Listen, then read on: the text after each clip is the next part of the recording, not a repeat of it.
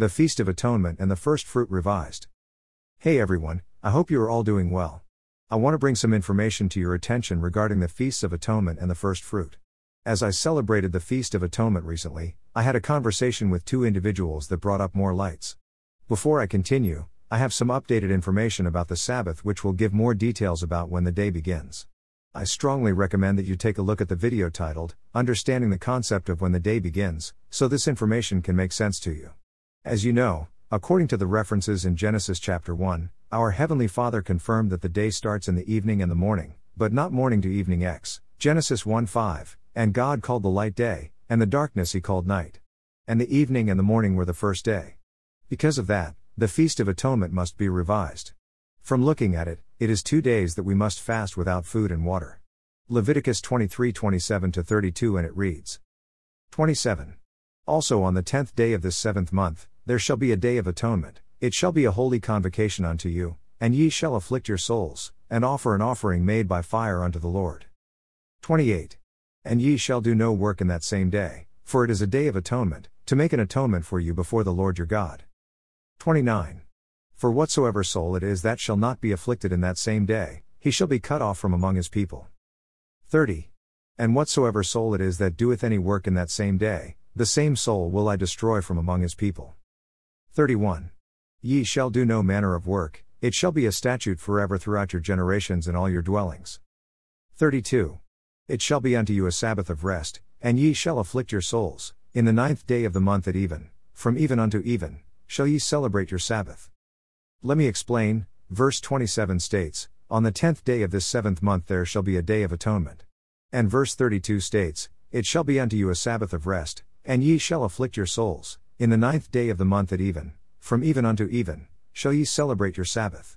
So, if we are starting on the 9th day in the evening, meaning from 6 p.m. on the 9th to the evening of the 10th day at 6 p.m., that's 2 full days without food and water.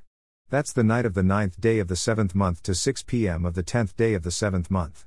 I know many of you probably do it that way, but I thought I'd clarify it a little more. Now, the Feast of the First Fruit. Leviticus 23:10-17, 27-32, and reads, 10. Speak unto the children of Israel, and say unto them, when ye have come into the land which I give unto you and shall reap the harvest thereof, then ye shall bring a sheaf of the first fruits of your harvest unto the priest. 11. And he shall wave the sheaf before the Lord, to be accepted for you, on the morrow after the Sabbath the priest shall wave it. 12. And ye shall offer that day when ye wave the sheaf a lamb without blemish of the first year for a burnt offering unto the Lord. 13. And the meat offering thereof shall be 2/10 deals of fine flour mingled with oil, an offering made by fire unto the Lord for a sweet savor, and the drink offering thereof shall be of wine, the 4th part of a hin. 14.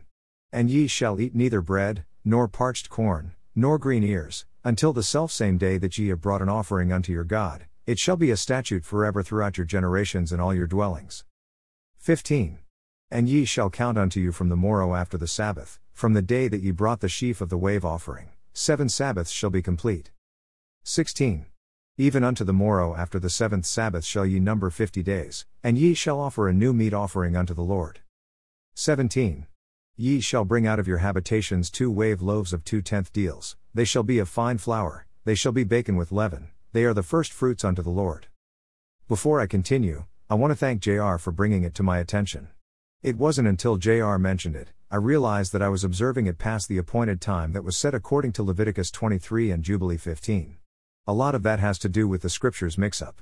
Where I messed up is, I started the first fruit in the middle of the 3rd month when the middle of the 3rd month is the end celebration of the first fruit. Bear in mind that that day on or the 50th day is the day of the first fruit. When you read the scriptures, it says to count 50 days after the 7th Sabbath is completed. When it should have said the day after the 7th Sabbath was completed, ye shall offer a new sacrifice because that day marks the 50th day for the first fruit. To make it very clear, the 7th Sabbath marks 49 days, and the day after that is the 50th day. Also, one thing that I missed is that the Feast of the First Fruit is celebrated in spring as well as the Passover and unleavened bread. With all that said, the first fruit starts on the Sabbath after the Feast of Unleavened Bread, where during that time they would bring the sheaf of barley for the priest to wave it.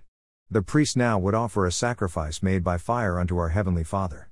After that day, you will complete 7 Sabbaths that will end exactly in the middle of the 3rd month, And they will offer the last sacrifice on that day, which is the 50th day, and that sacrifice is considered the first fruit unto our Heavenly Father. Understand, for us who will observe that day, will offer a sacrifice of praise unto our Heavenly Father. I hope that is helpful to you. Let me hear your thoughts. Be blessed.